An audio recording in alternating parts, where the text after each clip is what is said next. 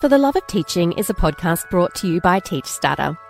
We save teachers hours each week by bringing them quality, downloadable teaching resources for their classrooms. To make your classroom buzz, go to teachstarter.com. Need a little motivation on a Monday?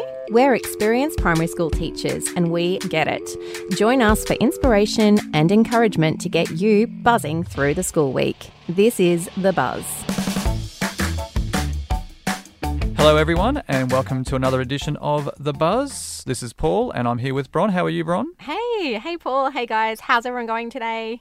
I think we're all good. I think I'm speaking for everyone out there. You're all doing well. That was a rhetorical question. Oh, sorry. Not for you. Oh, beg your pardon. Anyone doing persuasive writing this term? Rhetorical questions. Rhetorical questions. On How not lips. to do it by Paul. Bron. Okay. Well, it's nearly the end of the year. Oh, my goodness. Is. Yes, I know. It's crazy. But it's Christmas time. We're thinking about planning for our Christmas crafts. But what happens if you've got students in your class that don't celebrate Christmas? That's true. I mean, it's fairly common, unless you're in a Christian school. And even if you are, you'll probably have some children who don't celebrate Christmas. But yeah, obviously teachers who are outside of those Christian-based schools will have that little nuance there that there will be some children who don't celebrate Christmas. Yeah, and we live in such a beautiful multicultural country that it is very... it's very common that you have a percentage of your class that aren't doing Christmas. So there are many different cultures that live in Australia who just don't celebrate Christmas, and that is totally cool. But sometimes it leaves teachers a little bit stumped. So we're going to talk about some alternative activities today that you might be able to do with your class. What have you got? Oh, gosh. I mean, I think what I used to do as my fail-safe was not sort of talk about Christmas, talk about the holidays, particularly the summer holidays. So, yeah, summer holidays, summer break, whatever you wanted to call it, and just focus on that. So making things and doing things that will get you ready for the holidays. So I remember when I was actually young in grade 2, which is quite a long time ago now, and one of the activities we did, which I always remember, is we asked to bring in an orange. And then what we did with the orange, the teacher just drew like a sort of a hairline on the orange and a little face.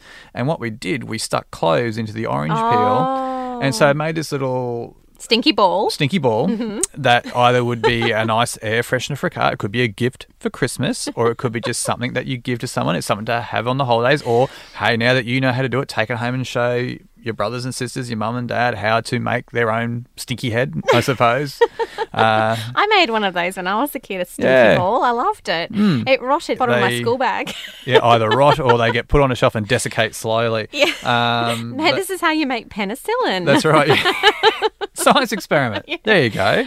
Yeah, cross-curricular activity for everybody. But no, it's just doing things to get ready for the holidays. You could do a bit of writing, draw pictures, make a holiday card. You give to your classmates a holiday card rather than a Christmas card. We've got a couple of templates on the TeachStarter website, and one of them is a beautiful little summer holiday card, and it's got a little ice block, lollipop. I don't know what you guys call them in every state that's different, but we call it an ice block, don't we? Yeah, I say ice block. Ice block.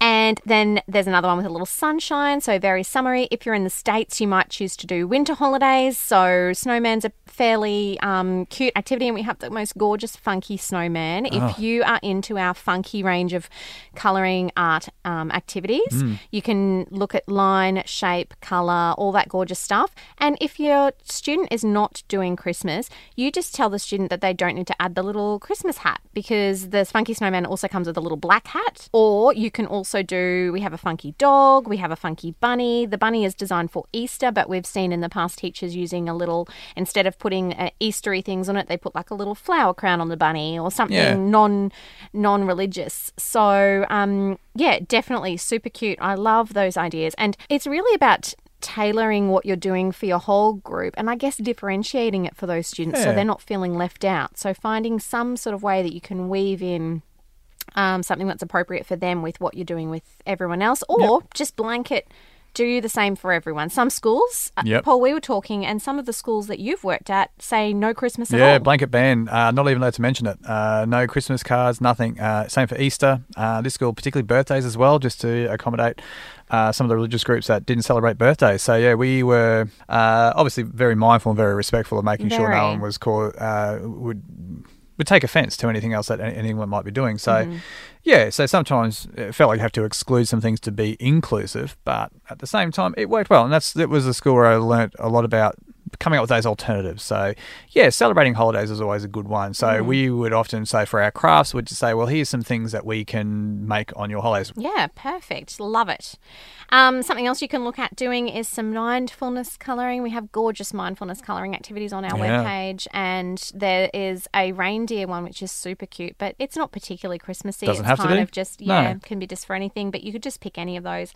And Resource Manager Paul, yes, tell us about the new resource coming out. It is called Christmas Code Crackers, but yes, there are alternatives. There are. So Christmas Code Cracker. So we have a range of code crackers you might have seen on our website. Royce makes those for us, one of our brilliant resource producers. Hi, Royce, if you're listening. I'm sure you are. And he made some code crackers earlier this year or late last year. And he thought it'd be a good idea to make a Christmas one. So obviously we are mindful of the fact that not everyone can use the Christmas resources, but in this case, the Christmas one came after the fact. So if you see the Christmas Code Cracker come up in the next week or two and you think, yay, that's for me, but I've got some kids who don't do Christmas, we've got the normal Code Crackers as well. So it's part of a range of resources, one of which happens to be a Christmas one. So lots of choices there for that one. So if you're not sure what a code cracker is, there's little clues. It's like a little wheel you put together. It reveals a code, makes words. There's little questions to answer. And at the end, the code is revealed. Then you can make your own and use the code cracker wheel for lots of different things. So yeah, it's quite fun. Good. It is fun. Kids just love those. They're amazing. So where should people go to look for them on the website? Well, if you just typed into the search bar Code Cracker, you'd probably find them quite easily. Perfect. Sounds fun. I think I might have to do that activity. And then I know a lot of teachers make up a little Christmas booklet to keep kids busy on all those times, like the end of the year, you guys are so busy. You've got your swimming lessons, you've got classroom cleanup, you've got just so much Christmas concert to plan. There's a lot happening. So a booklet can be a lifesaver, and I think a really nice idea is to print off all your booklets and then make the right number of ones that are kind of non-Christmassy for those kids that aren't participating, and just give them theirs. There's no biggie. There's no kind of big, deal about it being slightly different, but they're just getting something. Kids love those booklets. They do. I remember cracking it out for a grade 6 class a couple of years ago, and I thought they're never going to go for this. Yeah, they're going to see straight through me like my radiologist. But no. I handed them out and they loved it. Yeah. They were quite happy just to sit there and pull it out in between things. I think I gave it to them 2 weeks before the end of school, and just pulling it out, solving the puzzles. Yeah, I think I even threw in like a hundreds board there. When you get the hundreds boards where you colour in different numbers and it makes a big... They were all over that. They were loved the it. highlight of my whole primary school career when it was Christmas booklet time and Christmas craft time. I think that's why I work at Teach Starter now.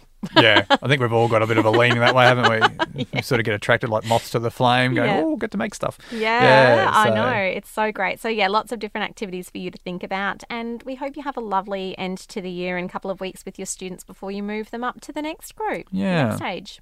Have a great week, everyone, and enjoy planning your Christmassy or not so Christmassy crafts. Have fun, everyone. Let us know how it goes. Bye. Thanks for joining us for another episode of The Buzz by Teach Starter. We look forward to bringing you next week's dose of teacher inspo. Until then, just remember, you've got this.